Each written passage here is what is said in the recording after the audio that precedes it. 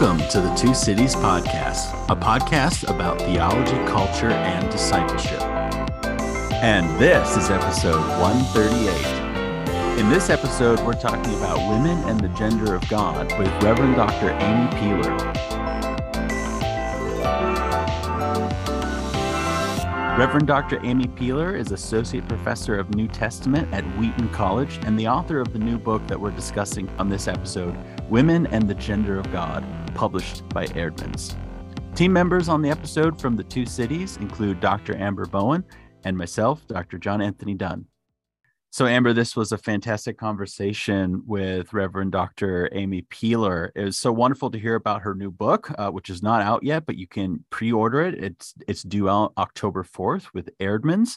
It's a fantastic conversation, really rich and robust, and there's a ton of insights in this conversation about gender and how we talk about God. What were some of your takeaways from our conversation?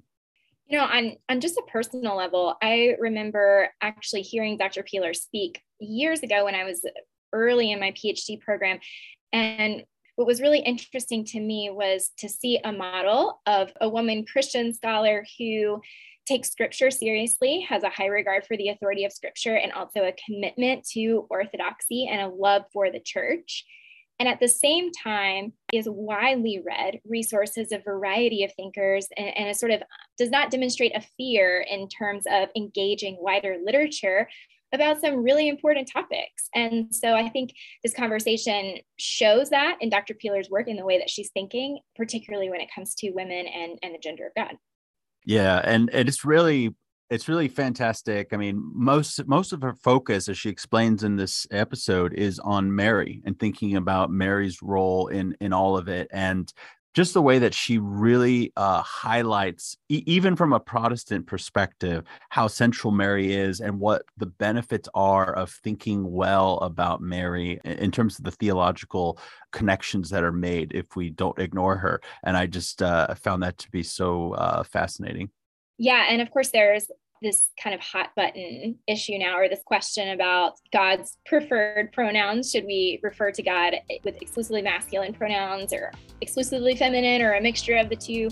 And I love how she is so willing to tackle that question head on and provides a lot of really great resources for how to think about that.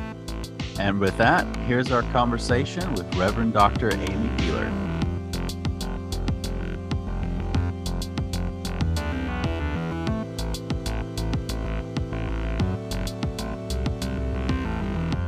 Well, Reverend Dr. Peeler, thanks so much for joining us. So glad to be here. I've shared with you, I've listened to the podcast, so it's super cool to be able to be on it.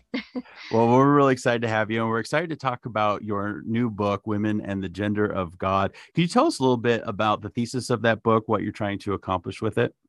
Absolutely.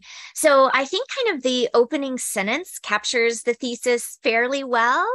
Maybe I'd add just a bit. God, the Christian God, does not favor men, but and also values women. I recognize that that's a focus in a particular direction. One of the hard things about writing this book is that you can't do all things in one space.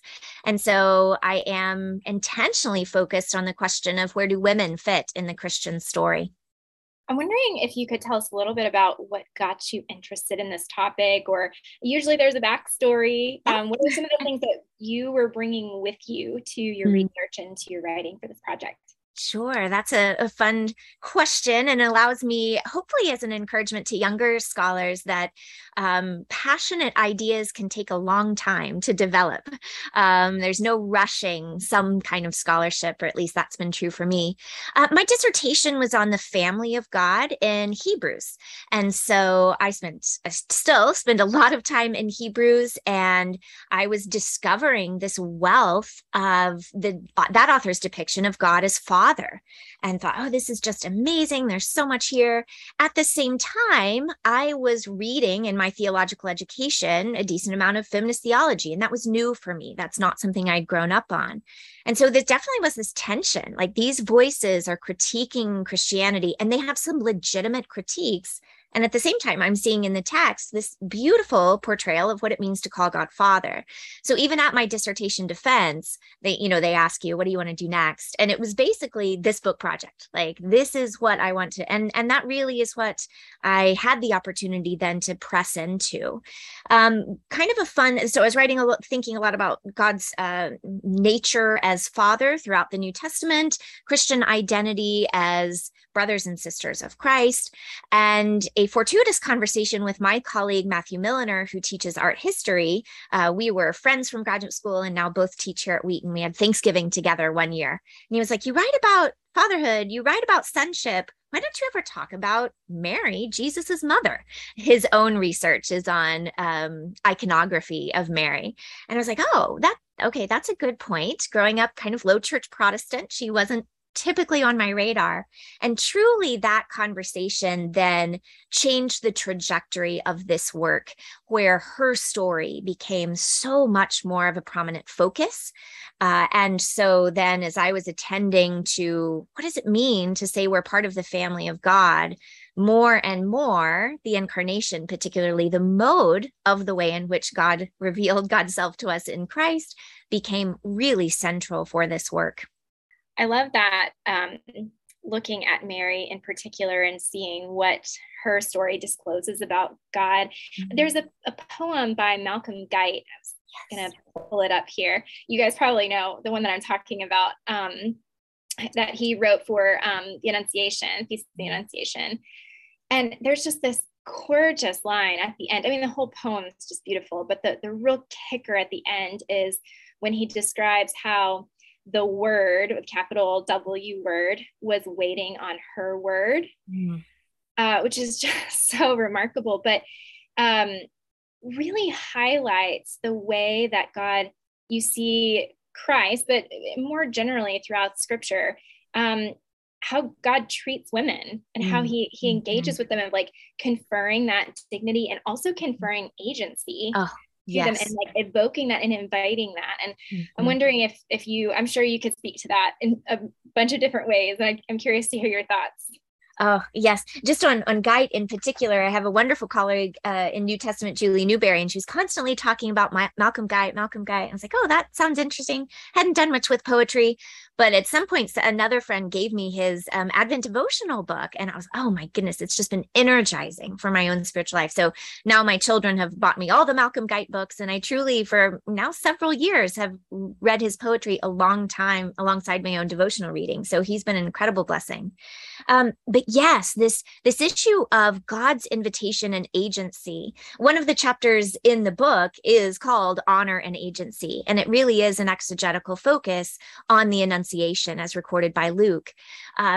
Again, this is a place where critics of Christianity, some even post-Christian, have been really beneficial for me.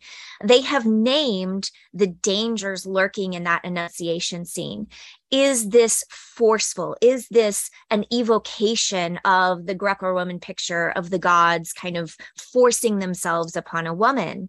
I kind of in my own pietistic tradition never asked those questions, but my goodness, when I allowed myself to ask those questions, I began to see, number one, Luke avoids that assiduously. Like, this is not sexualized. This is not a power play.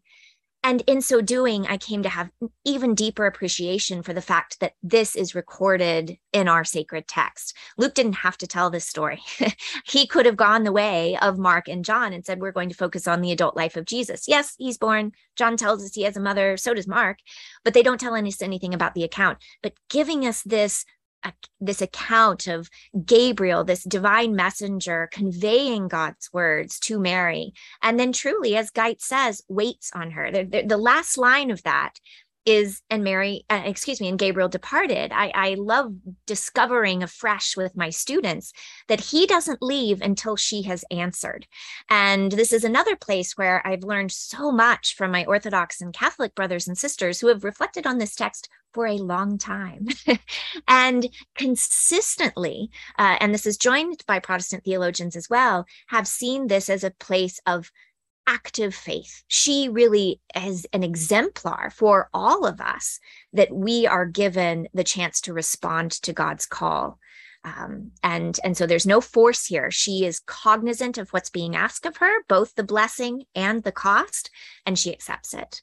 And that says something deeply profound about God's invitation to all, but that God doesn't prey upon the vulnerable, which in their society, in some places of ours, often includes women. In light of this discussion, I think, plenty of our listeners will have Protestant backgrounds and, may have some, kind of alarm bells maybe potentially going off sometimes when they hear too much discussion about Mary. Can you speak to some of that kind of allergic reaction, for lack of a better word, among certain types of Protestants, especially low church ones, and maybe what's lost when we have such a kind of impoverished view of the Theotokos? Yes. Well, funny story maybe to begin. Theotokos in particular, for a long time, this book was named Mother of God. And then at some point, I even said to the wonderful team of people at Erdman's, could we name this Theotokos? And they were like, no, we can't. That's not going to sell. I'm like, okay, I don't understand marketing. I'll take your word for it. But in my own brain, that for years was what this project was, because I thought that was correct. And of course, that's a conciliar title. This is really shared. It's Constantinople and Ephesus in 431. The church said this is the right language, not because it elevates Mary only, but because it says who her son is. He is fully human, born, and he is God who has taken on the flesh and experienced the fullness of the human condition. So it really is in praise of Christ. I've been so benefited from those who have attended to her life across the ecclesial spectrum, all Protestant all the way to Orthodox Catholic.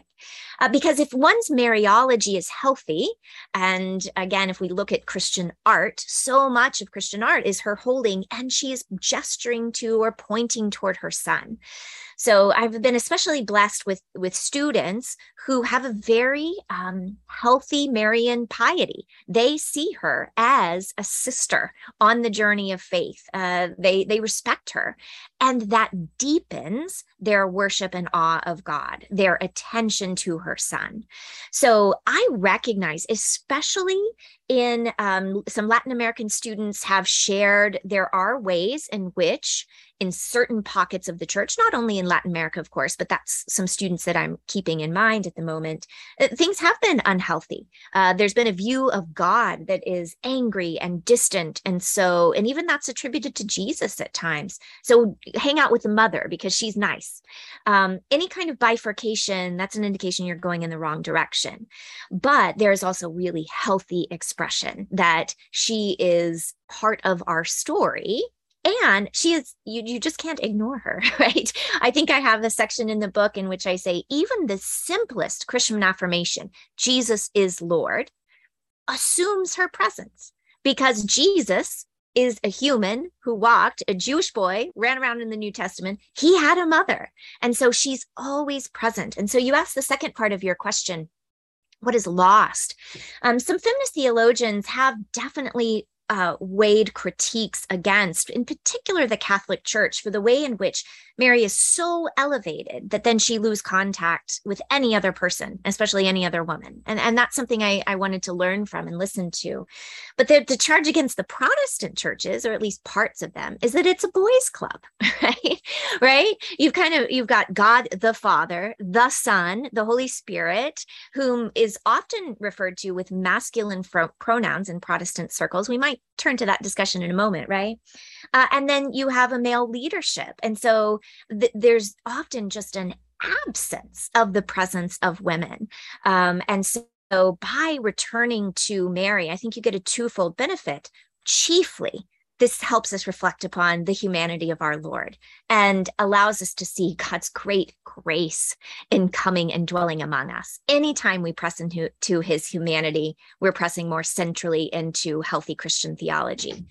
The side benefit is that I firmly believe that for Protestants, especially those of us who have been fighting about the roles of men and women for a while, my entire lifetime for sure, I think this is just a different way to ask the question. It supersedes this intransigence that we've gotten ourselves into, mainly over Pauline texts. There's a conversation to be had there, but let's ask a different question. God came in this way. entered the world through the body of a woman, that has to be part of our discussion. And I have come to the place of saying that's a central part of this conversation. I really love that idea about how Mary helps us realize that it's not just a boys' club, and specifically, as you just kind of concluded there, that there's more to say about the role of men and women in ministry from looking to Mary, and I'm really curious about that, and I would love to hear more about how specifically Mary helps us with the question of the role of women in ministry. Sure, and I'm glad to go to that question. It's really important for me to name, and I do so very often in my classroom. I teach in a space in which believers who love one another have different opinions on this question. And I'm very comfortable with that. So I am not in the place that I think everyone has to agree with one side or another. I believe this is a place where we can love one another across difference. So that's important for me to name. What I have discovered in her story, though, is really twofold.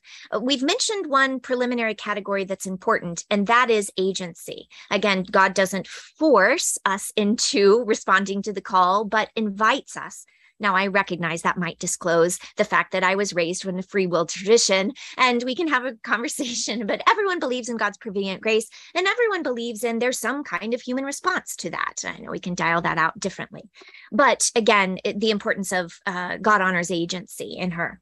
Then what we see throughout her life, and also it's the case that there's not a whole lot of text about Mary in the New Testament, but my goodness, it's rich. It fills, we teach a whole class on Mary and we always run out of time. In my own writing, I could have said so much more. It's so beautiful. But what we see in her story is a multiplicity of God's call upon her. Chiefly, we know her as mother, and she does influence and shape Jesus. So it's not like she's just kind of this vessel that God decides to kind of flow through into the world. No, then she parents him along with Joseph in the early years for sure. But the way she interacts with Jesus in the temple in Luke 12, that is beautiful parenting. And Luke himself says, as Jesus needs to grow in favor and stature and wisdom with God and man, he goes back and submits to his parents. So she's shaping the Son of God.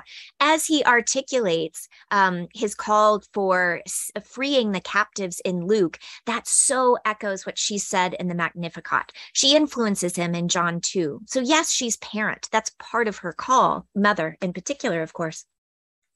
But she also is prophet. I think there's a really responsible exegetical argument that sees the Magnificat as prophetic speech. It's in line with what God has done in Israel's scriptures and through the covenant, and it previews the ministry of Jesus. She is speaking truth. Now, one might say she's speaking truth there only to Elizabeth, but of course, Luke records it for us, and it has become then the liturgy of the Christian church. As an Anglican, I can sing or pray the Magnificat daily in evening prayer, and that's been a rich part of my own life. And then in Acts, Luke also records for us, and I make the exegetical argument that she is present at Pentecost, and not only present, but vocal. For here's kind of the punchline of that. When Peter quotes Joel's speech, the Spirit has fallen upon sons and daughters, female slaves. The only other female slave in Luke's writing is her. And so how could Peter have said this to the crowd if women weren't speaking? So she's a proclaimer. So I see in her life, it doesn't solve the debate about what women can do.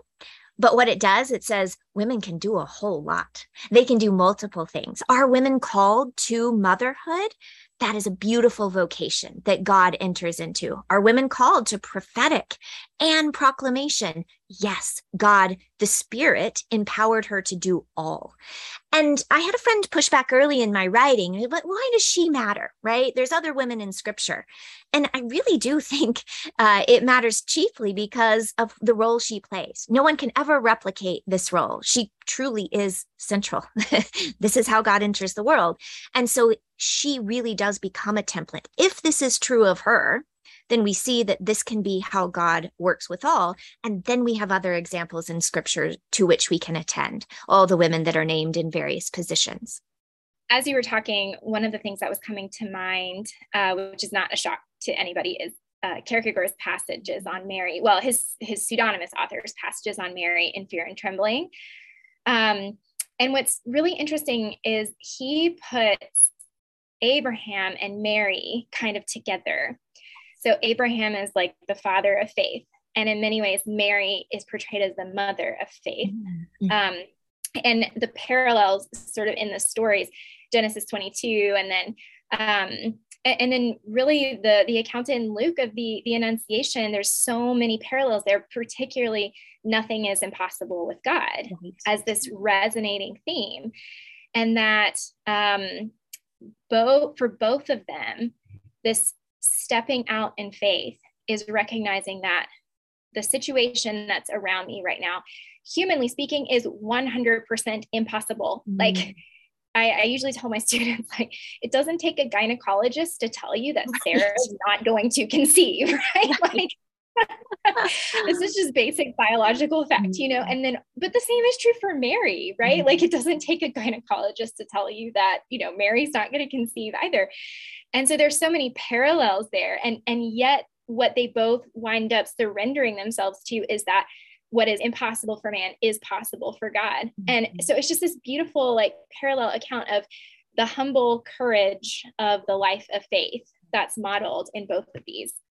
Oh, what a beautiful phrase there, Amber, the humble courage. And that's the dynamism of so much of her story of, yes, she humbles herself before God, but as she does so, God lifts her up. And that's so the dynamic of the gospel, really. Like, as we surrender all, then God fills us beyond what we could fill with ourselves. So that's such a beautiful, the way in which there are parallels between these ancient stories of faith and then how Jesus himself comes are powerful evidence of God's consistency.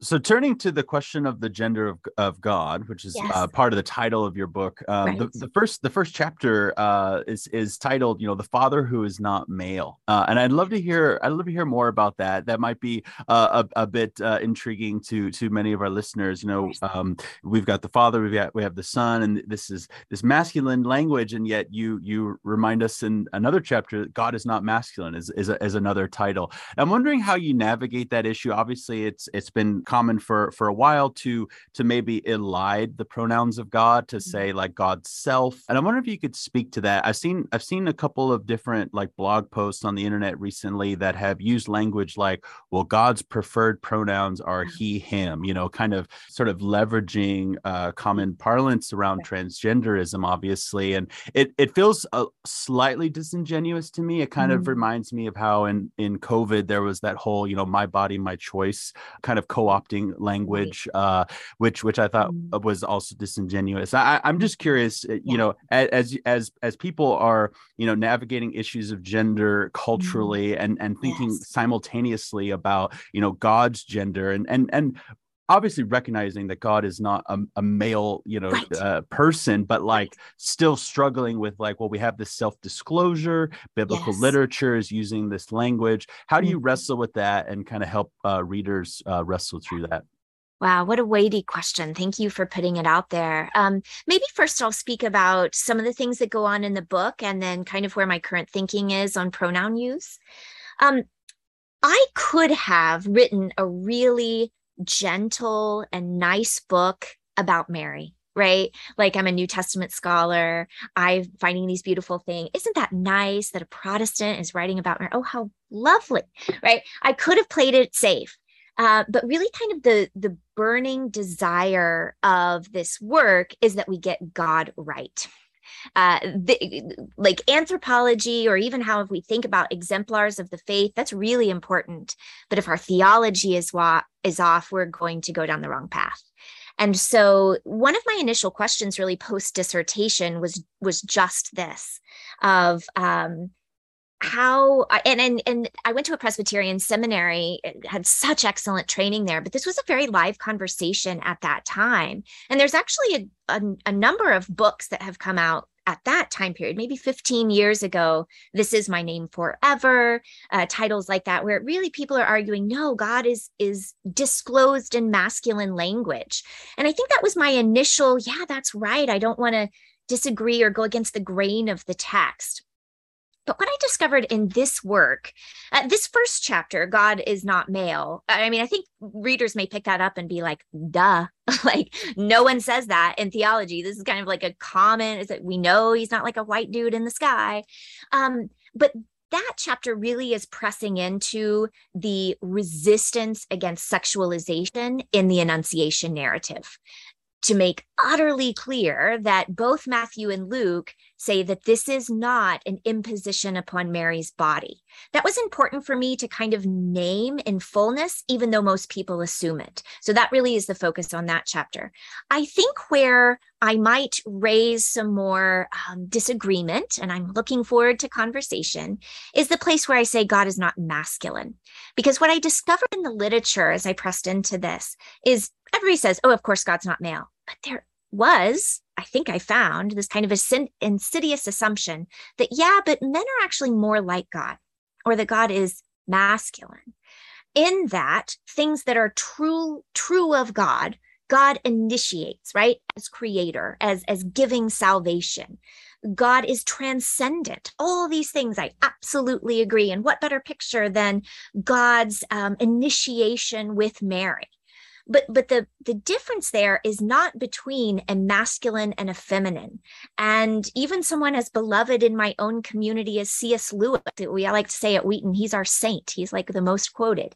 Even he kind of, it seems to me, falls into this false and in some places dangerous or not beneficial idea that transcendence and initiation are masculine qualities and reception is a feminine quality. I just think that is unnecessary. And I was benefited from some literature on the feminist philosophy of religion. We don't have to categorize the divine and the human in a masculine feminine response. Now, I recognize some may say, well, that's kind of artistic. We don't mean men and women. But what I trace down in the book is one may assume that that's art, but it plays out in real life in ways that can be quite damaging. And so my argument here is that while we could be attentive to feminine, or let me restate that, maternal quality of God in a hand places in the text, right? The mother hen, I am the rock that bore you. We know these, right? If you're in biblical studies, you can go off the list. I kind of thought, instead of kind of attending to those, I'm going to press right into the kind of chief story for Christians, namely the incarnation. And let's see in this place where God causes a pregnancy, if actually what I discovered there is a negation both of God's maleness, it is not sexualized, and a negation that this is masculine expression of God. No, this is God's work, and God is God and no human is. And God is transcendent and an initiator, but he is not masculine, or at least that language would not be helpful. So that's what I seek to do in the text. As far as pronouns go, I'm going to be real honest. I'm still thinking about this.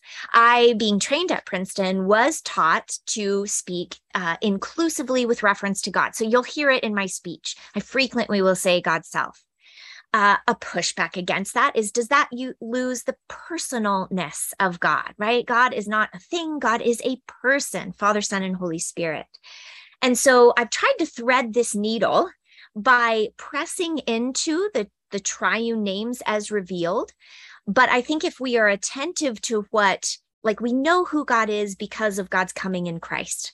And so if that's how we discover that God is Father, well, that's a different kind of Father than we have imagined. It's a Father who causes the birth of a son, but it's a Father who's neither male nor masculine. So I am very comfortable with Father language. In fact, I will say, when we call God Father, we're actually making space for the way in which God revealed, namely making space for Mary, the mother of Jesus. But I'm a little bit more hesitant on masculine pronouns for God the Father and the Holy Spirit. Not resistant to it. In fact, being in a Wheaton context where that's very common, I will slip into it as well. But I'm very attentive in my writing. Can I convey the personalness of God, but not play into this dangerous, unstated, insidious assumption that actually men are more like God? And so try to avoid those masculine pronouns if I can. When I can't, I take comfort in the fact that Jesus, absolutely male, right? He's circumcised and nobody raises a question, right? That's for real. This is how God comes. And then I have a whole chapter reflecting on, yeah, but he's male in a way that's different than all other males. So if I speak of masculine pronouns for even God, I do so with a Christological lens. But if I'm in a space, either in the pulpit or the classroom, where I can't take 5 minutes to talk about that, I will try to refrain from those masculine pronouns for the Father and the Spirit. I think that's great. And I think, in regards to the Spirit, at the very least, the Spirit's preferred pronouns in Greek are not masculine. Right. Right. Although, might I say something about that? Because that has been a field of research that some have gone in the way. And my understanding is, I want to do more research on this, that Syriac Christianity has really fruitful expressions on kind of the femininity of the Spirit. There might be a lot of wealth there. I have been resistant in the application of that in spaces in which it seems like adding a little feminine with the Spirit is trying to bring balance. Well, that only assumes that the Father and the Son are in fact masculine and therefore need balance. And then you've got a 2/3, 1/3 thing that's not working out so well either. So I recognize the grammar of Ruach and Pneuma, but I have not found that super helpful. I think it actually reinforces what I'm seeking to deny. As you're talking, I was thinking about just even in philosophy, this idea, it's like, where do we get this idea that like the supreme being has got to be male, or why would we just naturally kind of associate that with maleness or masculinity? What is the correlation between supreme, transcendent, all these things, and then the masculine? And I mean, it really goes back to the ancient Greeks. Right. Like Aristotle, the prime mover, like the first cause, the supreme being. Mm-hmm. But then ideas about men and women as, a woman is sort of like a fallen version of man. So there's kind of hierarchy that comes with that. So I wonder if we do just kind of, by virtue of the Western tradition that we're born into, kind of assume like supremacy has got to mean masculine. Mm-hmm. And also with that, kind of this binary logic, right? Of like transcendent, objective, those sorts of things. And then kind of particular, earthy, finite, subjective, like those are associated with the woman. Yeah. I'm wondering if you, in your studies, like in biblical studies, if you've come across that kind of. Oh, yes. Yeah. And in church history, is that something that you see through, or are there differences there? Oh, no, I see the nature of your question. I mean, it's so consistent, and there's so much good work here. Just tracing that this is not a modern problem, as any reader would know, right? Notice my language there. I'm kind of putting my cards on the table. I called it a problem, right? I know that I might have interlocutors that would say, look, this is the grain of the universe.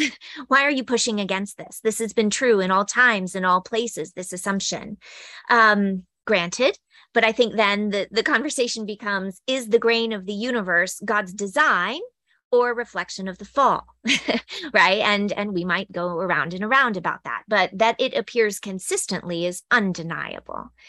For Christians then, and our Jewish friends and neighbors, we would look to Genesis. And I don't have like an entire exegetical chapter on Genesis 1, Imago Dei, but it certainly is an undercurrent. And I know I need to do more work. It's so complicated. But what is disclosed there is that the image of God, and this isn't, I always tell my students, this isn't a political correct translation. It's there in Hebrew. It is male and female. Now, of course, we can't plumb the depths of precisely what that means. But it is striking to me that I do follow the line of thought that Jesus, the embodied Son, is the ultimate template of humanity. I think in God's knowledge, I'm a kind of incarnation anyway person. Like I think God would have become incarnate even if sin wouldn't have happened. And so in the mind of God is the embodied Son. He is the template for the image of God in male and female. And this is where I press in a bit to the nature of his body. And what are we really affirming if doctrinally we affirm virginal conception? What we're affirming is, in a mystery that we cannot fully understand, his body, his flesh and blood, and we kind of bank a whole lot on the fact that he actually had flesh and blood, it comes only from her. There is no male involvement. Now, of course, God does something. We understand DNA, right? There's something that happens. God supplies something. And the fathers were united on this. She is not just a vessel that he zooms through. He had flesh and it was hers. She gives him the link to David. She gives him the link to the covenant people. She gives him the link to all humanity. And so what you have in the Son of God incarnate is this embodied embrace of male and female, a male who takes his flesh only from a female. Now, for me, there was just such power there and an affirmation that maybe we all kind of know, but I hadn't really thought about that deeply. And so then I would say that's the goal toward which we press. And though all society has privileged the masculine, or many or most, I don't think that's God's design. Okay, so what about the possibility that we get this understanding or this implicit idea that God is male, masculine, by the way that scripture portrays things like, Christ and his spousal love for the church, or like Hosea and Gomer, for example, right. Or even Israel being referred to as she, and kind of God's covenantal love, really reflective of. So we have these kind of marriage metaphors and pictures throughout scripture. So it would make sense why we would associate God with the masculine and the, church as the receiver. So what would you say to that? Oh, so glad you raised that question. And there is a little piece where I reflect on that, probably not as in depth as I might in the future, but I knew that needed to be named. I want to honor and celebrate these metaphors, which are so beautiful, found in both Old and New Testament. Though, if again, my hermeneutic would be that my New Testament reading, or I should better say the revelation of Christ, helps me to read back through God's promise to the people of Israel. So really, Ephesians would be my local text for this. And what we see there is, yes, we have this dynamic, this self-giving. But I'm going to return just briefly to what I said. But Jesus is interesting, always, praise God, in that he's male, but he's not like every other male in his embodiment. And it's actually really easy to see in the church. The church is made up of lots of people, male and female. So we play maybe into these roles, or we can imagine these roles at times. But any kind of, and Amber, this is not at all what you're doing, but any kind of a flat-footed application of that metaphor, I think is not paying attention to its complexity. And so, yes, do we have this dynamic? Yes, but that I wouldn't want to kind of make that so rigid into, and God is only this, and the church is only this, because that's simply not true of the individuals who make up this relationship. I would also push back maybe a bit against a certain line of thought that has become very popular, at least in some Anglican circles, of kind of a attention to theology of the body, which has many beautiful things and benefits. But in some reflection on that literature, it seems to me that there is an elevation of this metaphor, this marriage metaphor, that doesn't resonate fully with what I've discovered in scripture. To me, what is more prominent is this idea of family in which God is father over the brothers and the sisters. That's at least happens more often. And I don't know quite what to do with that. So I don't want one metaphor to silence another. That is not at all what I'm saying. But there are some claims made in some veins of this literature of the marriage metaphor is the most revelatory. It's the most important. And I just struggle with the data that's at least quantity wise, not what we see the most. Now, I want to recognize this could be my own bias, right? I wrote my dissertation on family themes. I think there's a lot good going on here. But I want to make sure that this kind of structure in which, right, Jesus is really clear, nobody gets named as the father in your community. Don't use that language, right? You are all brothers and sisters, those of you who do the will of God. So this kind of clear demarcation between God, divinity, authority, and all the other humans down here. That that at least needs to be one that we wrestle with, which doesn't have to be masculinized and feminized in the way that the marriage metaphor, of course, naturally leads there. But I think even the metaphor itself doesn't demand the kind of projection onto God of an uncomplicated masculinity. If I could follow up with another what if, or Sure. what about this, and in terms of thoughts that could come up in the classroom as you're thinking, especially about Jesus being male, and you Mm-hmm. talked about how that's definitely, there, it's clear he's circumcised, etc. Could God have taken on the flesh of a female in the incarnation, for example? So I often think about this in terms of the adage, the unassumed is unhealed. Right. And I'd love to hear some thoughts about this in terms of Jesus's humanity, and the fullness of the incarnation, where in those Christological debates we want to say that he really had a human mind, because otherwise we couldn't be saved of the noetic effects of the fall and these sorts of things. But I'm wondering about the gender part of it, if you could address that. Oh, and there's so much good literature here. And I love that question. I just really kind of jump out of my seat when that question comes. I hear, I think some healthy trajectories of scholarship have paid attention to typology, right? There's the hope for king, there's the hoped for priest. And so because those are male roles in Israel, it makes sense that then Jesus fulfills them as male. There's definitely something to sit with in that. I think a really helpful argument is one about the giving up of power reflected in, say, Paul's hymn in Philippians, right? Males in that society, and in many places still today, had power. So if he's going to disclose who God is as one who doesn't hoard but freely gives, then he would need to be male to disclose that. I could be in line with that.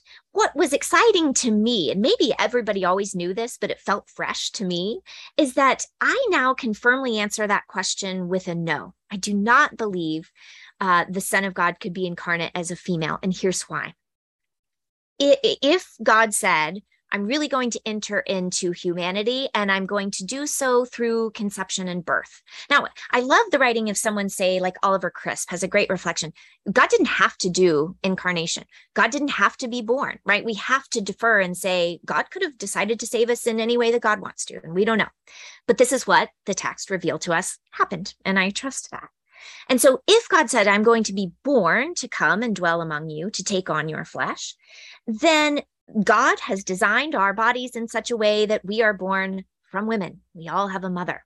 And so were the Savior to come as female, then it would be a female incarnation who got her flesh from a female.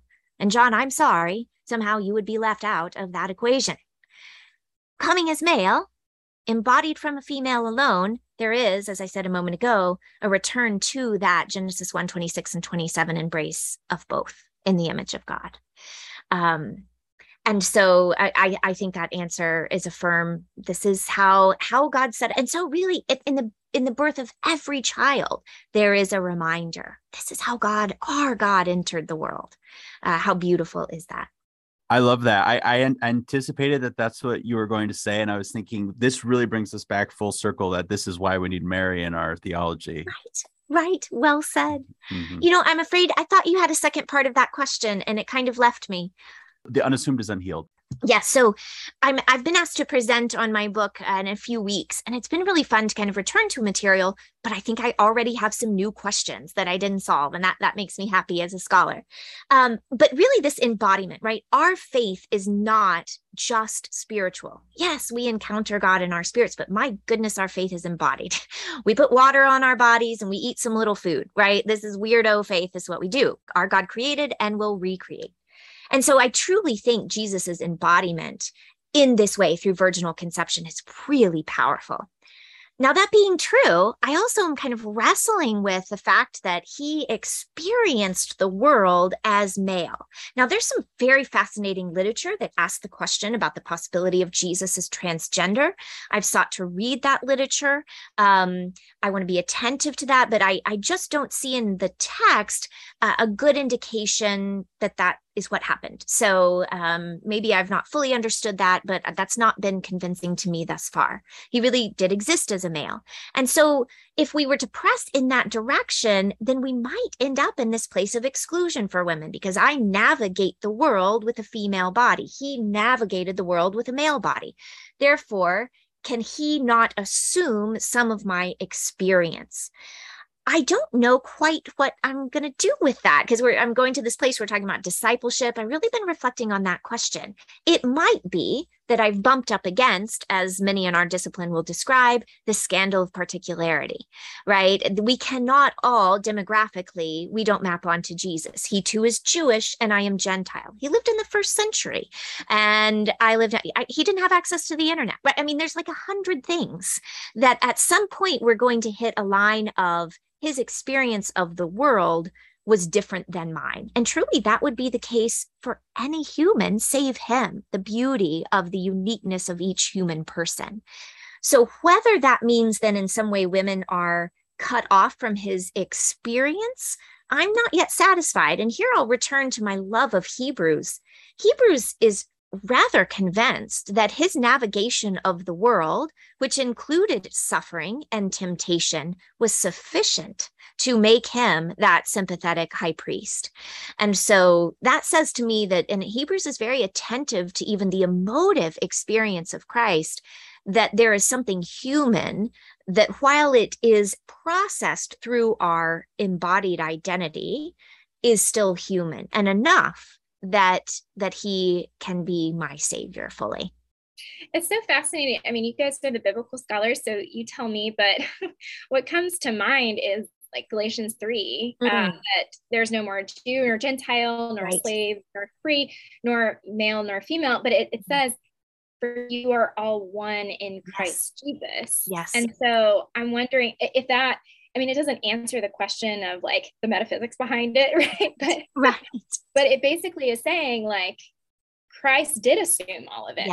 Yes. Right? What male and female, he did in some way assume it. And so you're united. Yeah. And I think that's coming from the place where I didn't grow up this way, but I now do affirm women in ministry, that verse can be thrown around a bit thinly. Well, look, here it says this. I think a richer reading of that text, which many scholars, of course, do, is the focus on embodiment there, right? That's a baptismal covenant text, right? You're doing something to your body. And so there is a mystery there, maybe, that we can't fully get to, that somehow truly in Christ we are included.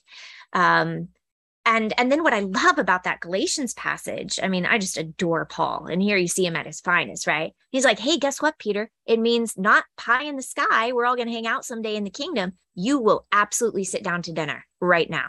And so I think a question for our communities is, though he reflects nothing on gender in Galatians, if we are to take the same kind of application, any community, whatever their position on gendered roles in the church, can ask the question, how can we press into the unity that we share in Christ? Really, now, not as some form of future escape, but what can that look like now? And I respect brothers and sisters who would describe themselves as complementarian, that I believe they can press into that. I don't want to say that my way would be the only way that one can experience fullness, but I think it's a good question to ask. Are we living out this inclusion in Christ?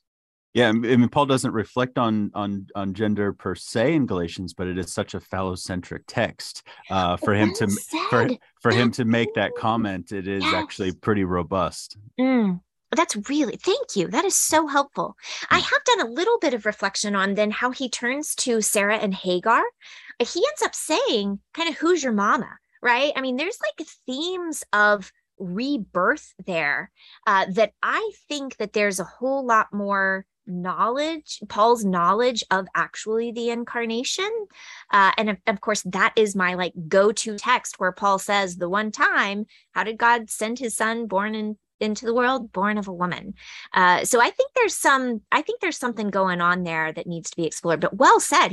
His whole thing is circumcision. That's pretty gendered. I love the "who's your mama" comment. And then, of course, right before the allegory, basically Paul says he's their mama. He talks about having the pains of childbirth until Christ is formed in them.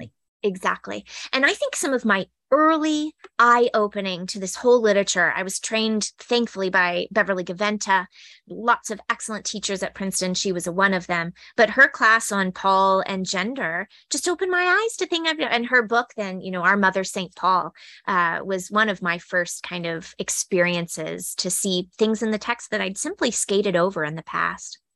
One of the things that I'd like to ask you is a little bit more of a meta question about your scholarship in general and your approach to scholarship, because one of the things that I think is fascinating in this work in particular, but I think in your work more generally, is your willingness to engage broadly with lots of different scholars on these various issues. And I know that you have a high view of scripture, you're very committed to orthodoxy, right? And yet you're willing to read and resource from a wide variety of thinkers. And so I'm wondering if you can share a little bit about why that's important to you, how you do that, how you navigate, and kind of what your methods are. Thank you for that question. It is important to me.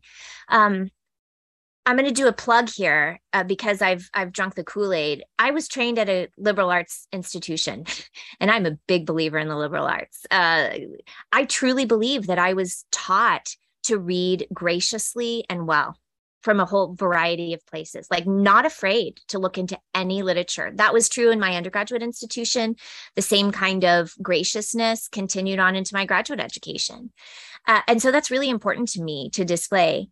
Being at a place then where I engage with art history people. I did my sabbatical in St. Andrews with the Logos Institute, which is analytic philosophy, systematic theology, and biblical studies. Truly one of the best periods of my entire life to see the fruit of listening to others. I'm